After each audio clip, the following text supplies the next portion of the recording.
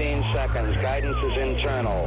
10, 9. Ignition sequence start. Space Nuts. 5, 4, 3, 2. 1, 2, 3, 4, 5, 5, 4, 3, 2, 1. Space Nuts. Astronauts report it feels good.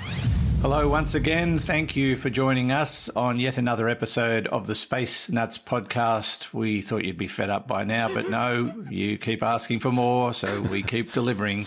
Episode 254. Good grief.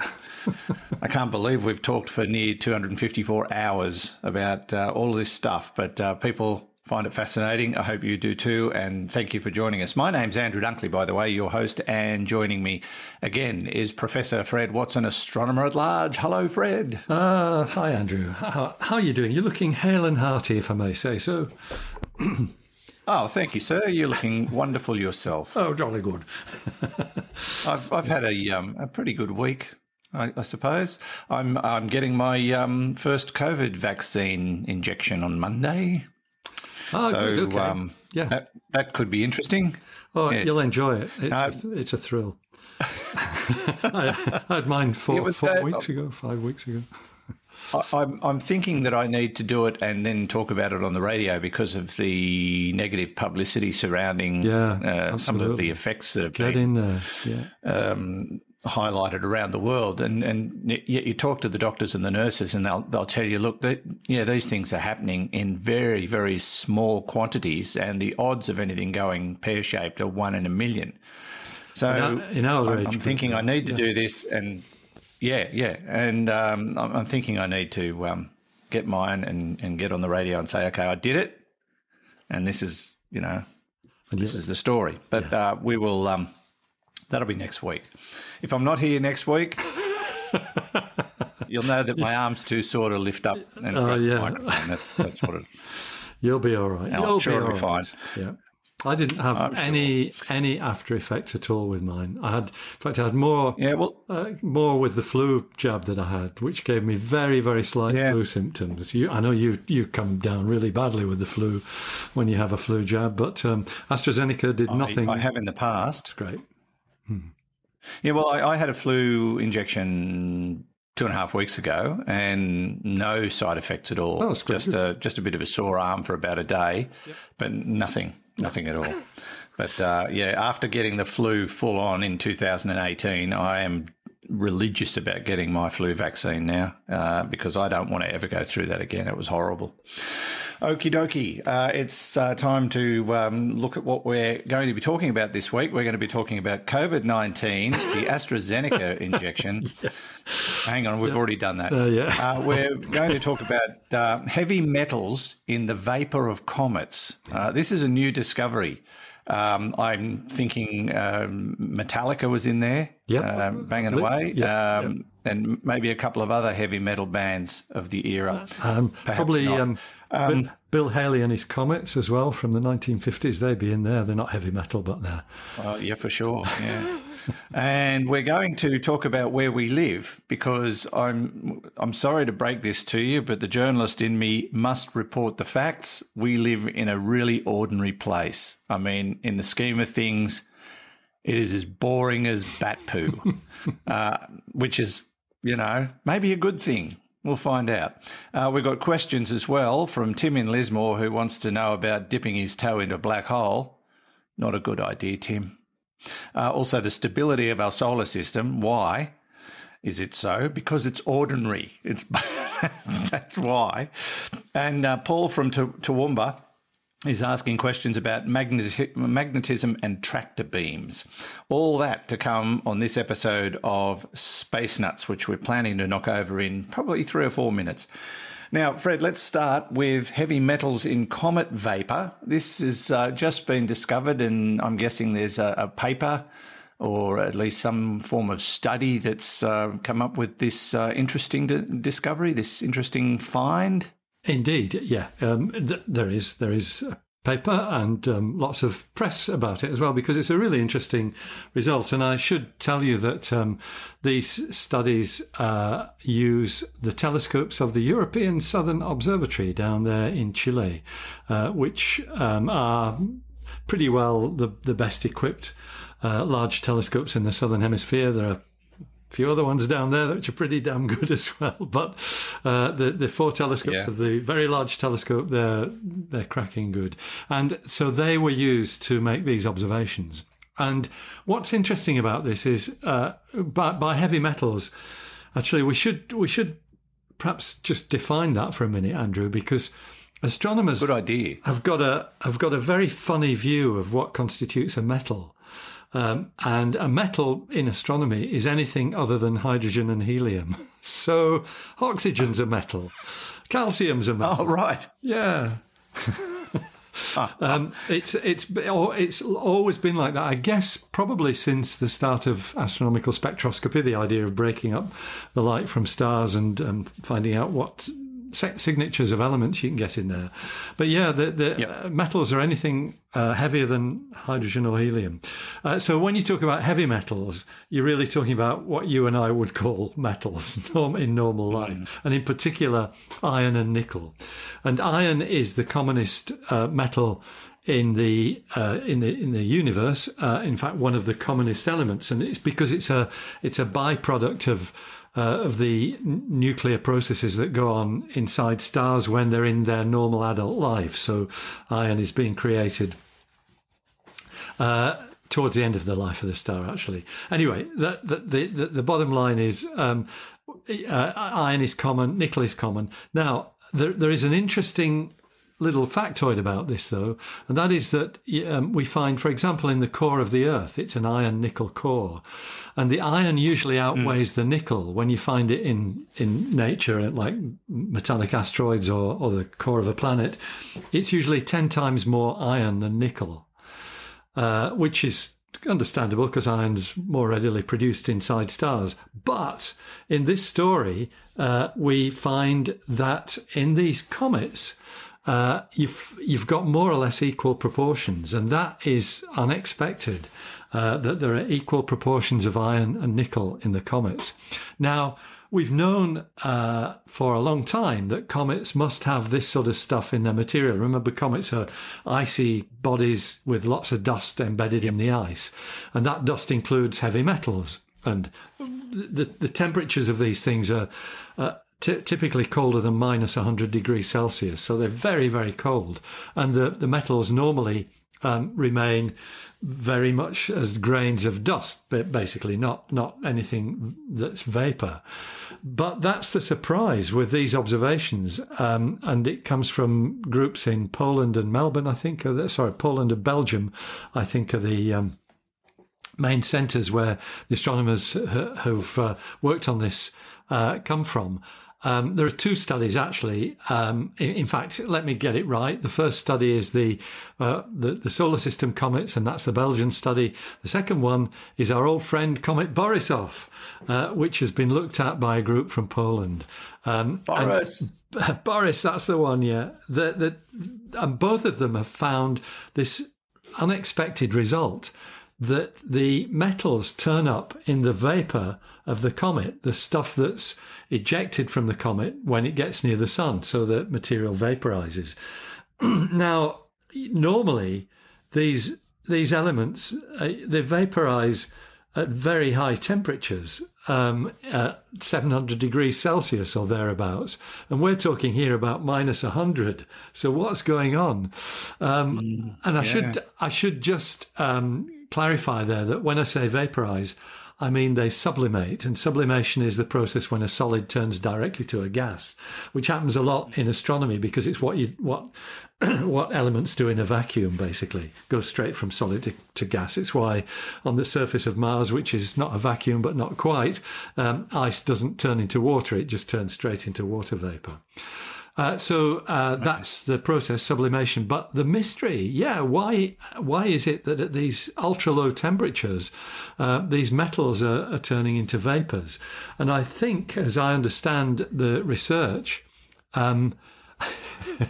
I can quote actually from the paper, and you'll see the problem. The paper says unbound nickel atoms seem to originate from the photodissociation of a short-lived nickel-containing molecule that sublimates at low temperatures or is otherwise released with major volatile compounds. Did you get all that, Andrew? Because that's the answer. Yes, it did. Yeah. Okay. What it means is that the key word there is photodissociation. It's the radiation of the sun hitting these things, and it's a nickel-containing molecule, and basically the radiation from the sun shoots out the nickel atoms, and the same is probably true with the iron. I think that's the story, that it's all about the sun's radiation acting directly on these atoms. If you'd asked me, Fred, to guess before you told me the answer, I would have said, I'm going to imagine it's something to do with the sun hitting the comet. Yeah, you see, that's what I would have said. You should be an astronomer, Andrew, because you've been mixed up with it for too long. But yeah, absolutely right. I'll be a journalist. We don't have to think much. I think that's not quite true, but never mind. Sorry.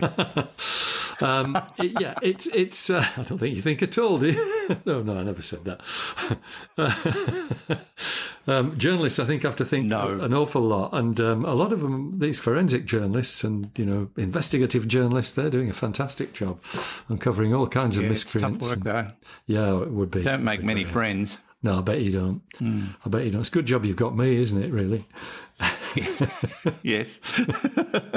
Anyway, going back to that, you were right on the money. It's to do with the sun's radiation. To be honest, I would have guessed something similar, but I think I would have got it wrong. I think you got it right. I would have thought, it's the subatomic particles in the solar wind that do this.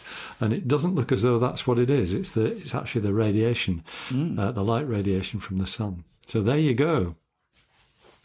Well, when I say I think it's got something to do with the sun, that's a pretty broad answer.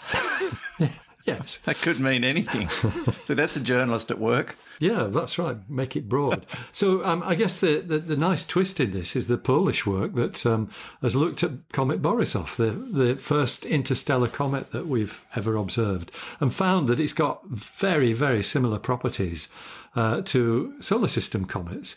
And in fact, some work that we talked about probably a month or so ago revealed that it seems to be like a solar system comet in every way, except it's never been near a star. So it's a pristine sample of the raw material of stars and planets. Really interesting that it's an icy remnant of the gas and dust cloud that solar system, wherever it was formed in. And this work, kind of underlines that. Yeah, I'm not surprised the Polish looked at Borisov. It's a very Eastern Bloc name. It's an Eastern Bloc name, that's right. I wonder if that's why they chose to look at it. Well, it's just the opportunity presented itself, I imagine. And I don't suppose can we ever figure out exactly where it came from? Borisov, no, it's kind of a bit of a mystery, really. You can see what direction it came from, but you don't know how long it's been travelling in that direction. No. And like our old friend Oumuamua, which came from the direction of the bright star Vega, but when Oumuamua was where Vega is, Vega wasn't there. It was somewhere else because Vega's moving as well. The comets are moving and Vega is. Anyway, so we'll probably never know where they came from, but it's this. Go ahead. Same difficulty you face with time travel, because you've got to figure out where something's going to be when you get there. Yeah, exactly. Otherwise, you'll end up in the vacuum of space. Yeah, the odds are that that's exactly where you'd end up, feeling very uncomfortable, probably. With that age-old question. Not in my new book. I got it all figured out. Okay, good. I actually had to rewrite a section because I'd put all the data down about the time travel anomaly, and then realised, one of our listeners actually said, how do you avoid ending up in the vacuum of space? And you were explaining the third element to time travel that would be required. And I went, I better write that in. Typed away. Got that sorted out. Yeah. Good but stuff. it is interesting that these discoveries have been made on two separate and very, very different comets, and therefore stands to reason that this is not uncommon at all. That's right. That and this actually is a lovely segue to our next story in the next segment, Andrew. That we're pretty ordinary. The solar system is probably very, very typical in many ways, although it's different in some ways. All right. We will get on to that in a moment, but you are listening to the Space Nuts podcast with Andrew Dunkley and Fred Watson. Let's take a short break now for a word from our sponsor, Namecheap.com. As their slogan says, search and buy domains from Namecheap at the lowest prices. This is the service the team at Bytes.com use to buy and manage our domains, and we're very happy with the service, support and value we receive. Can't recommend them highly enough. Buying the right domain name shouldn't be hard, and with Namecheap, we've found it to be anything but that. Find your dream domain and join over 2 million happy customers when you register with Namecheap. Trusted with over 10 million domains, you'll find you're in safe hands when it comes to turning your website idea into reality.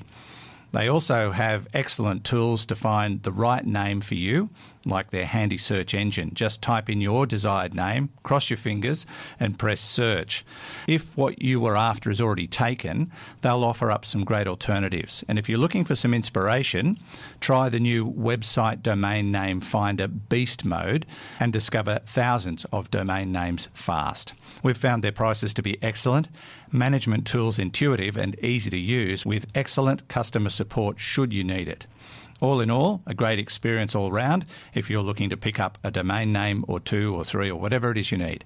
To check them out and help support us at the same time, just visit spacenutspodcast.com/namecheap. That's spacenutspodcast.com/namecheap. And Namecheap is one word.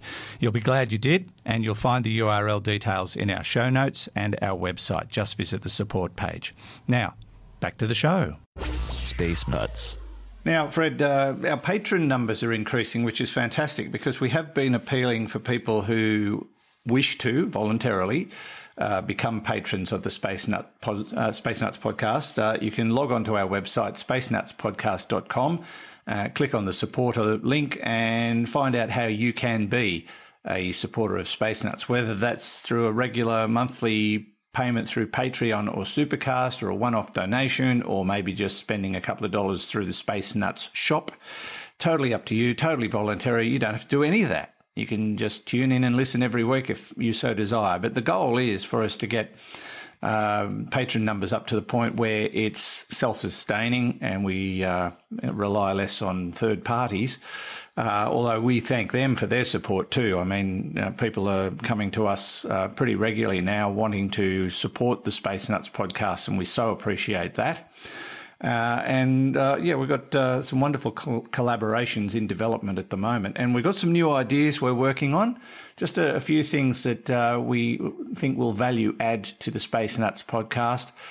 These are what's the term to use? In development. So we will tell you more about those as they get closer. But thank you to all our patrons, all the people who put their money into the podcast to keep us alive and kicking, and to make sure the batteries don't run out on Fred's machine that he has to turn on every night when he goes to bed.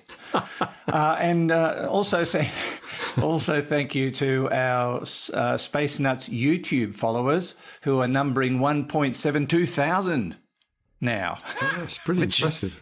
Makes it sound like a lot. But we've got 1,720 odd, and they are all odd because they're Space Nuts listeners or viewers on YouTube. Why you put up with our faces, I do not know, but we thank you for that. All right, Fred, let's go from the extraordinary to the ordinary, and that is where we live in the universe. It's apparently not that flash when it comes, down to it. It's the ghetto of the universe. It's maybe it's not that bad. I mean, you're using the word ordinary in its Australian context, which means bloody awful, doesn't it? That's right. That's pretty ordinary, mate. I should clear that up. Yes, in Australian, when we refer to something as ordinary, it means it's absolute garbage. Terrible. But ordinary. But perhaps regular or common or something like that is a better word for what I'm going to talk about, which comes from work done by colleagues here at the University of Sydney, here in Australia. And once again, they've used the fantastic facilities of the European Southern Observatory. It's a big plug for ESO today. This is a really nice story, and actually it's got links with work that I've been involved with the RAVE survey and the Galar survey of stars in our galaxy, which we've talked about before, so I won't talk about again. But it's a topic investigating a topic called galactic archaeology, which is how galaxies are put together and what you can learn by looking at the constituents. So, two of my colleagues in the RAVE survey many years ago discovered that our galaxy has not just one but two disks.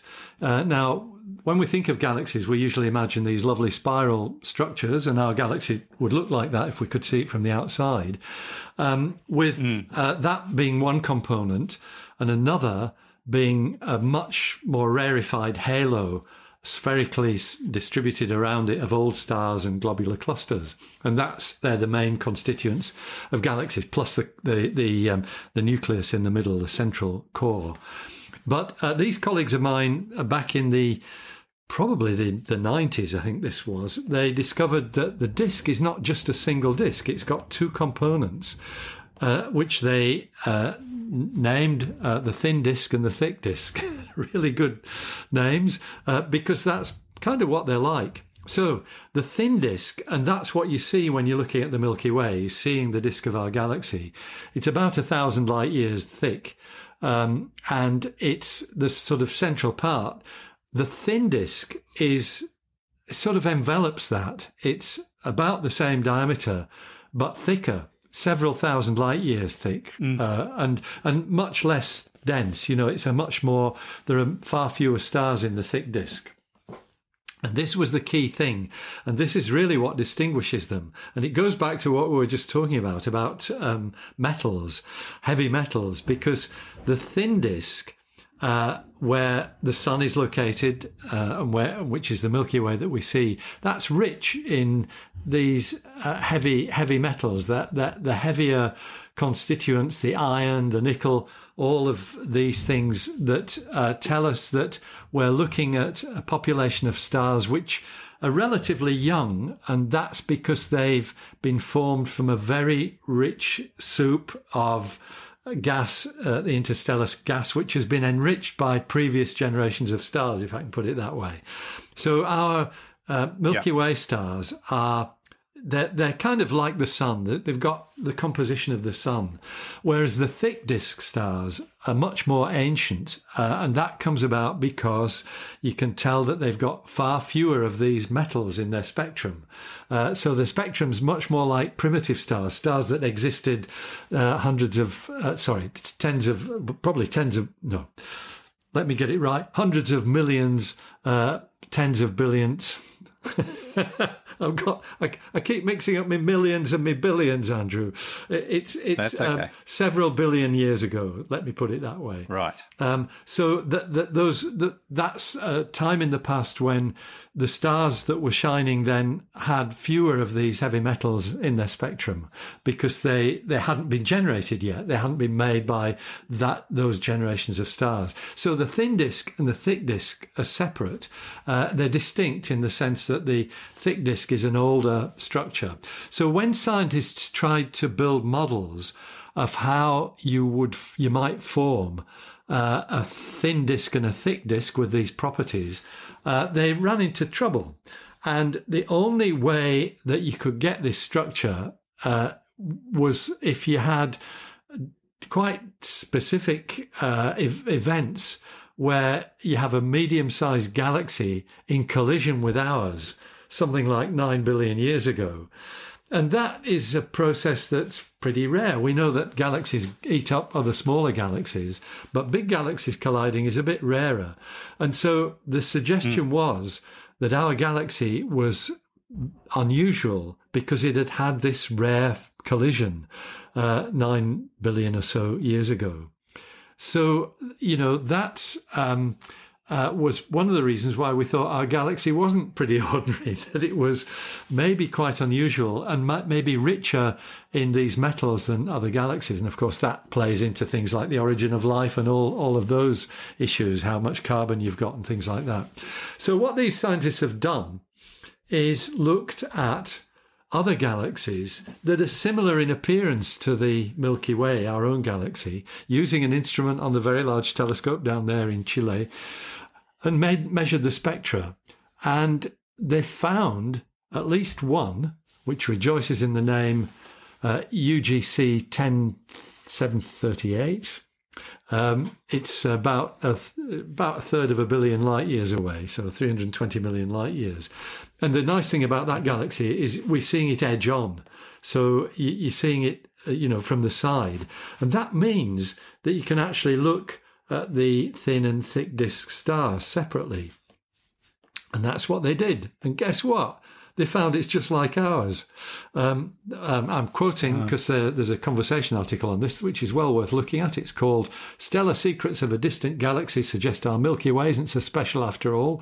And what the authors say is we found, and they're talking about UGC 10738, we found metal-rich, magnesium-poor stars concentrated in a thin disk along the galaxy's centre, with a distinct group of metal-poor, magnesium-rich stars above and below this in the thick disk region. This distant galaxy is remarkably similar to our own, which in turn means there's probably nothing that's remarkable about the Milky Way after all. I just discovered a typo in the... Oh, no, it's not a typo. There's nothing that remarkable about the Milky Way after all. I should read it properly. Sorry, chaps, if you're listening. The issue I didn't mention of the magnesium-rich and magnesium-poor, that the thin disk stars are magnesium-poor. The thick disk stars unusually are magnesium-rich, and this comes about because of the way these materials, these elements, are formed over generations of stars. It's the central pillar of the study of galactic archaeology, is looking at these different elements and seeing how they're spread throughout the spectrum of the how much there is of them in the spectrum. So yeah, the conclusion is we're maybe not that unusual. Yes. So rather than being boring and uninteresting, it's just we might be more common than not. That's right. If I could just go on and read a bit more of the conversation article, which is, by the authors I've mentioned from Sydney University. Our discovery has several implications. First, it suggests the disk features in the Milky Way might be the result of a standard formation path that all galaxies follow. And this is backed up by the identification of similar structures in non-Milky Way-like galaxies. And second, the fact that our galaxy is relatively normal is extremely exciting. It implies the Milky Way can act as a blueprint or template for galaxy formation. Means our home galaxy could hold the key to unlocking the cosmic history of the entire universe. And finally, and being a little speculative here, the Milky Way is the only galaxy that we know contains life.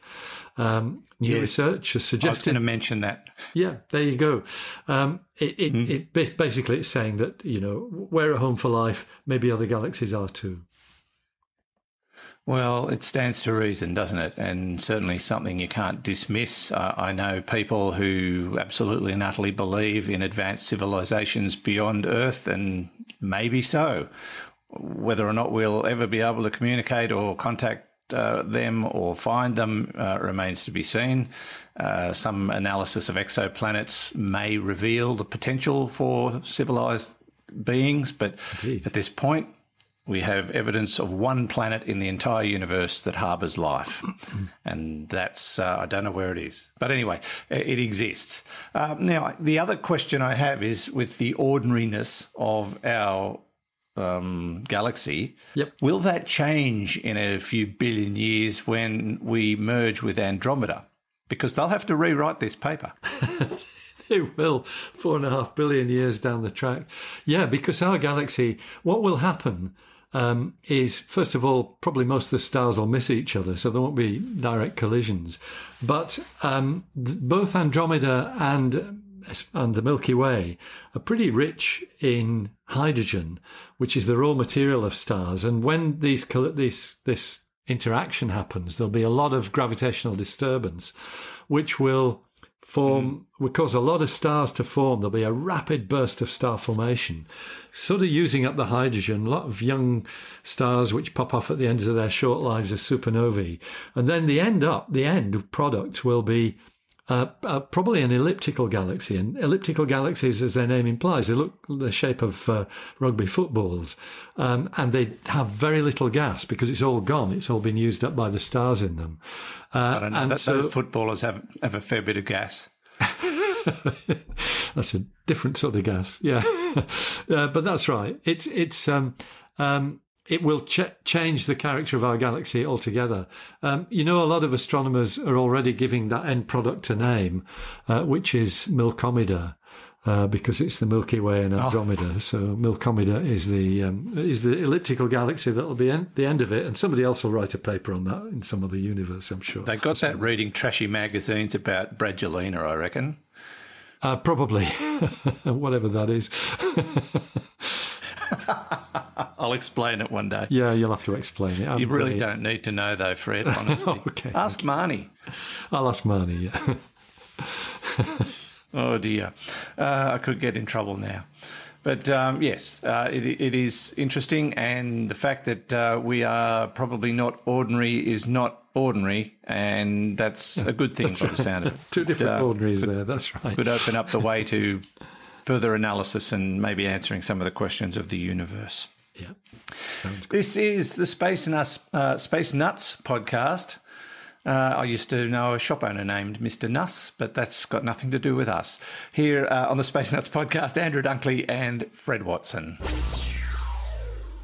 and I feel fine. Space Nuts. Now, I did mention patrons earlier on, and I also mentioned our website, which I'm going to mention again, because why do something once when you can do it multiple times? But our website, if you haven't visited, spacenutspodcast.com, is the place to go to catch up on Astronomy Daily, all the latest stories in the astronomical world. We have a feed there. We have the shop, which offers, memorabilia. We've got stickers, we've got mugs, we've got caps, we've got shirts, we've got all sorts of stuff. By the way, I don't know if I can reach because I've got my headphone in, but I have got... I'll be right back. Ladies and gentlemen, he's gone. I've got to put my headphone back in. But I have got hard copies of my book. They got delivered the other day. That's very good. And I got an instant request from one of our listeners when I posted the video of me opening the box, which I did blind. I hadn't looked at them, so if they were all weird, I was going to embarrass myself. But to Marie Claire, there's your book, autographed as requested. Very good. So that's going to be on its way to you, and thank you for putting your heart behind the podcast. We appreciate your support. She's been a great supporter of the podcast through her Instagram and Facebook pages, and she wanted the first one. So there it is, ready to go. That will be in the mail in 1 or 2 years. Just letting you know. No, I'm just waiting a bit because she's moving to her place in Florida, so she doesn't want it to arrive before she gets there. Otherwise, it could end up anywhere. But I will make sure that gets to you in a timely manner. But yeah, our books are on the Space Nuts shop, and you can also click on all the other links and find out all you need to know about astronomy and what makes us tick, because we don't know. Maybe that's something that should be studied. Now, Fred, let's get into some questions. The first one comes from young Tim. I don't know how old Tim is, but he's in Lismore in northern New South Wales. Hi, Fred and Andrew. It's Tim here from Lismore, far north coast of New South Wales, God's own country. Love the show. Been listening since about episode 50. Mind you, wife and kids think I need to get a life. A few questions, but I'll limit myself to two. So there's been a lot of talk recently about black holes and spaghettification. My question here is, how thick is the event horizon? So I know you've mentioned that recently there's been a event horizon, that's like 3 times the size of the solar system. But how thick is that event horizon line? So with Hawking radiation, it seems to indicate that it's razor thin. But to me, that just doesn't sound right. So if I dip my big toe across that event horizon line, is it going to be spaghettified, but the rest of me is going to be okay? So that's question 1. Question 2 is, how are the orbits of the planets so stable? Surely planets and suns are expanding and moving, we're all zipping around the universe. How we seem to be relatively stable, or is it just that my timeline's so small? I would imagine everything's whizzing and, crashing and bumping into one another. But everything seems to be moving along okay. Thanks very much. Keep up the good work. Bye. Thank you, Tim. The whizzing and crashing and bumping into each other, that's just standard traffic on the Pacific Highway around Lismore, I imagine. And I can answer his second question, the stability of the solar system. It's because we're ordinary. We're ordinary, that's right. But no, in all seriousness, we'll start off with his first question. If he dipped his toe into the event horizon of a black hole, would it get spaghettified and the rest of him would be okay? I suspect not. I think you're on the money there, Andrew. It's a great question. Look, I've never been asked before, how thick is the event horizon? I love it. It's great. Yes. But it doesn't actually have a thickness. So the event horizon, in a sense, is an illusion. It's just that it corresponds to, it's a sphere. But every point on that sphere is a certain distance from the black hole, and that's the radius of the event horizon. But what the event horizon is just that point in the vicinity, or that distance from the black hole in its vicinity, where light can't escape. So it's not really to do with the spaghettification. The point being that if you approach a black hole, long before you got near the event horizon, you'd be feeling this extreme gravitational field, and you'd be spaghettified already. It's just that at the event horizon, all these peculiar phenomena involving photons, which are particles of light, that's where they start happening, most notably the fact that light can't escape from the event horizon. And a particle of light on the event horizon is just whizzing round and round. It's in orbit. That's the key thing. So, dipping your foot in the event horizon, it's a lovely idea. I'm sure that's good material for your next book, Andrew. But it doesn't work like Could that. Be. The event horizon is just this particular distance where light can't make it out. And so, but you're already spaghettified. So in a sense, it doesn't have a thickness. It's a boundary between one situation and another. And I suppose an analogy to that would be the surface of the sun, which is where the light seems to come from, and you can't see any further down. But there's no, there's no big transition. It's just the pressure increasing as you get nearer the centre of the sun. That wasn't a very good analogy, but it's the best I can think of. No, fair enough. But I foresee a time, because I see where Tim's coming from. I foresee a time when interstellar travel's a thing, that they're going to have to put wrong way, go back signs up around all the black holes. Yeah. Because people will just want to go and have a look. Yep. And you know how inquisitive we are. We'll get too close, and that's right. It'll be like but the Italian restaurants will do well. I'm not sure I perceive the link there, Andrew. I was thinking more, spaghettification? Spaghetti. Okay, there you go. God, I'm so slow today. It's been a bad week. Because we're ordinary, Fred. That's what it is. I was thinking, though, my thoughts went to Hawaii, where exactly what you've described happens. People go to look at the lava flows and just get too near, and all kinds of horrible things happen to them. Yep. And that would be the same with a black hole. I've actually done it. Yeah, I'm sure you have. You melted your shoes and things like that. Italian restaurants need to be well enough away, but isn't it a great, spaghettification restaurant would be a great selling point for the 300 people in the world who know what spaghettification is.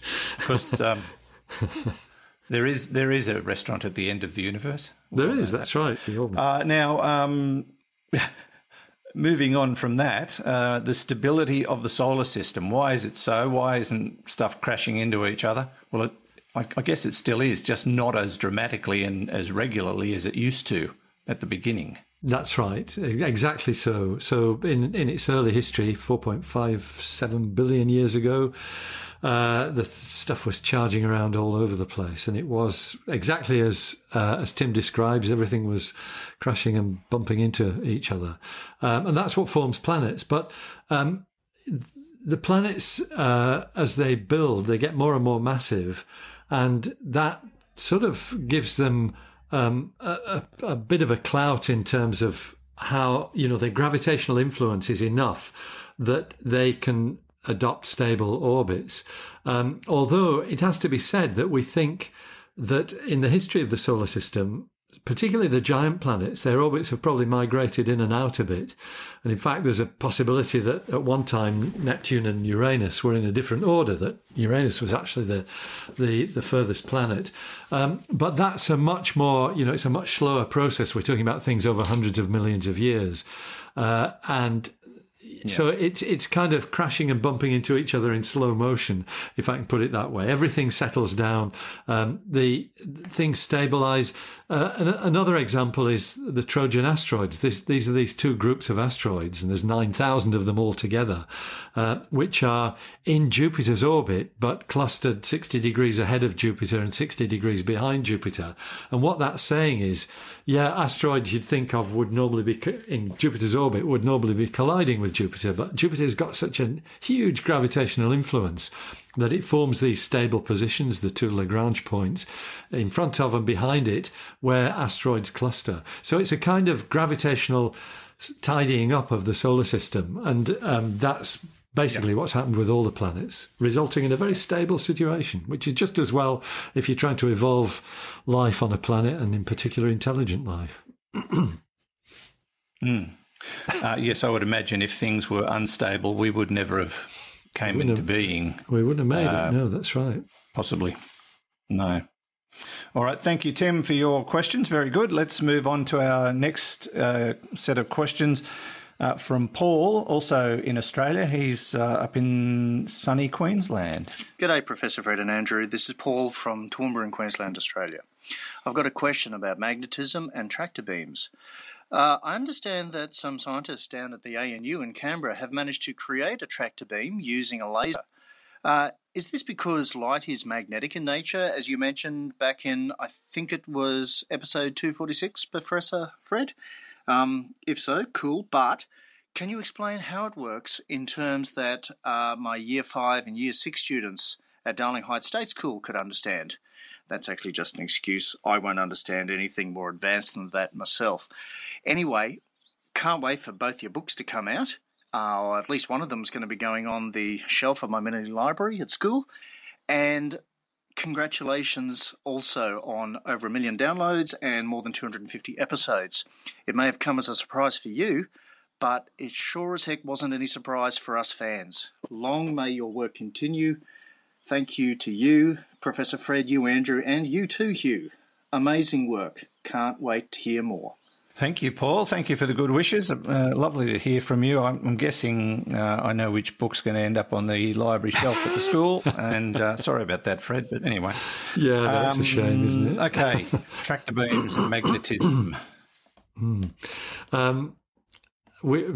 Paul, thank you very much for that. And just in case you didn't want to put his book on the shelf, I think it looks as though my new book's going to be called, actually I can't remember what it's going to be called, Space Warp. It's had so many names. I think it's Space Warp, yeah.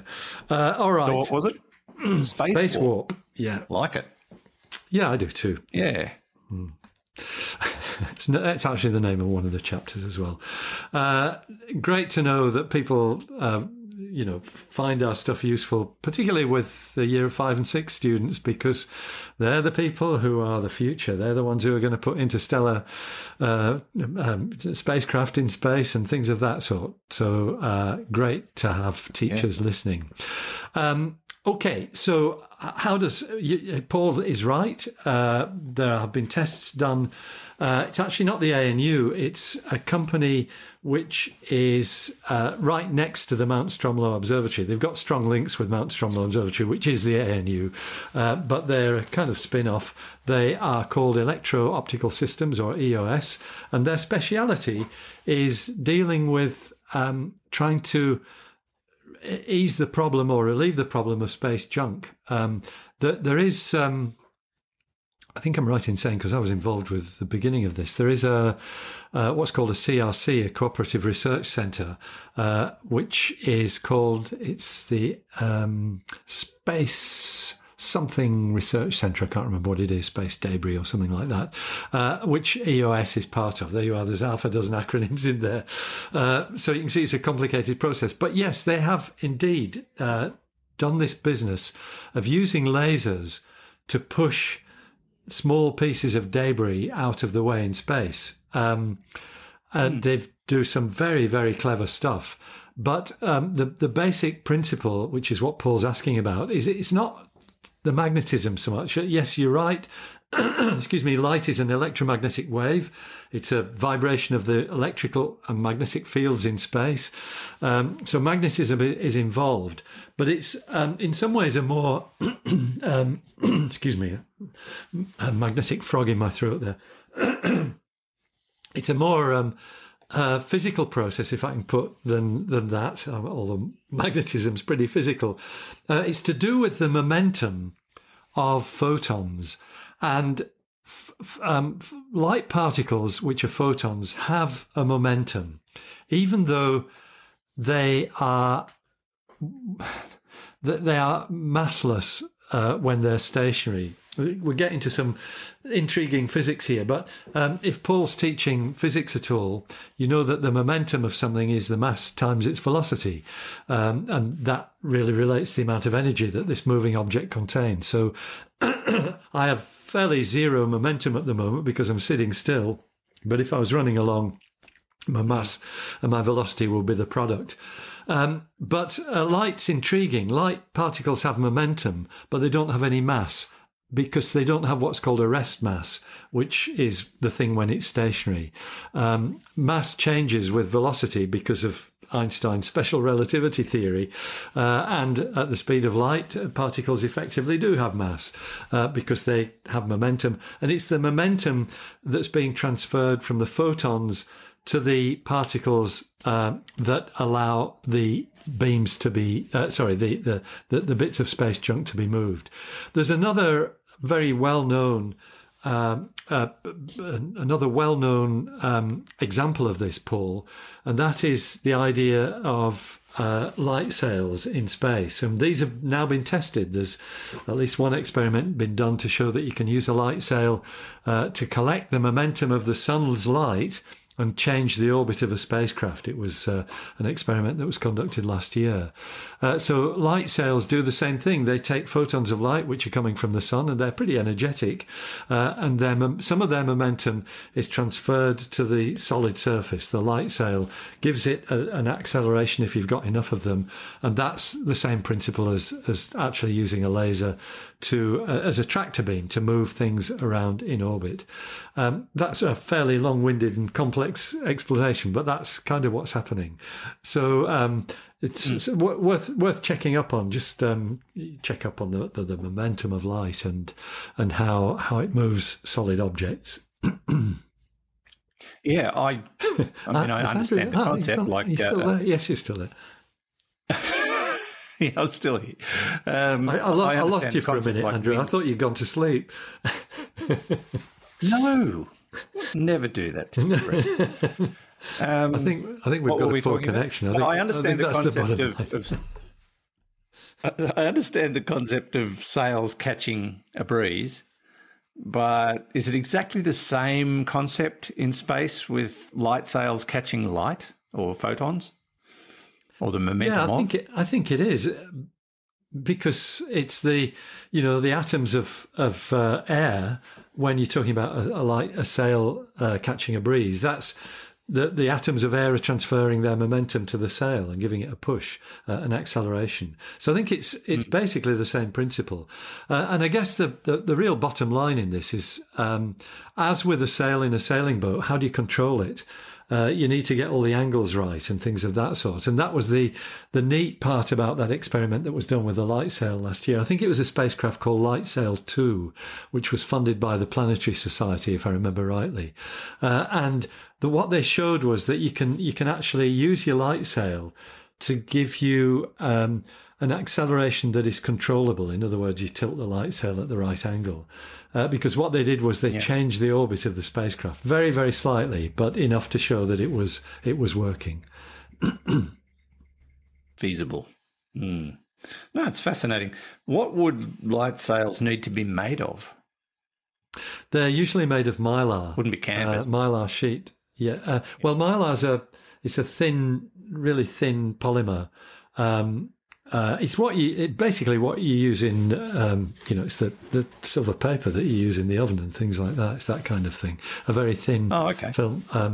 In fact, no, it's not the silver paper. It's the stuff you use to wrap up your, something like Glad Wrap, which we have here in Australia, which is a food wrapping thing. I think that's mylar. I think that's a mylar sheet. And what you do is you aluminize it. You coat it with aluminium to make it reflective. All right, so I could make a light sail in the kitchen, just get some cling film and put a piece of aluminium foil behind it, and voila, I've got a light sail. You have a light sail. Your problem would be that you'd have to pump all the air out of the kitchen to make it work, and that might not be quite so good. Yes, I knew there was going to be a trap. Yeah. There's always something. Yes, all right. There you go, Paul. Hopefully that's answered your questions this week, and thank you for sending them in to us. And if you would like to send us some questions, you can do that by clicking on the AMA tab on our website. You can send us your message through our email system, so you can text it to us, or you can record it if you've got a device with a microphone. We love to hear your voices, but either way, we will get them and we will be able to add them to the mix. So thank you again to Tim and Paul. And thank you, Fred. That brings us to the end of yet another episode. It does, doesn't it? Amazing how they all happen. Yeah. It's a great pleasure, Andrew. Thank you very much for putting up with me too, and I look forward to episode 250. Sorry, 260. No, 255. Yes. 55's next. 255. 55's next. It's all good. It's all good. Go and have a nap. Yes, thank you, Fred, as always. We'll catch you again next week.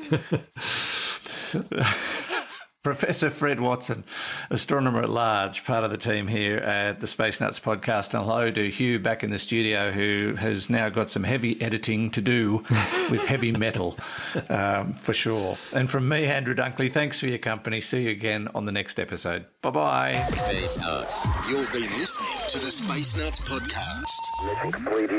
Available at Apple Podcasts, Google Podcasts, Spotify, iHeartRadio, or your favourite podcast player. You can also stream on demand at Bytes.com. This has been another quality podcast production from Bytes.com.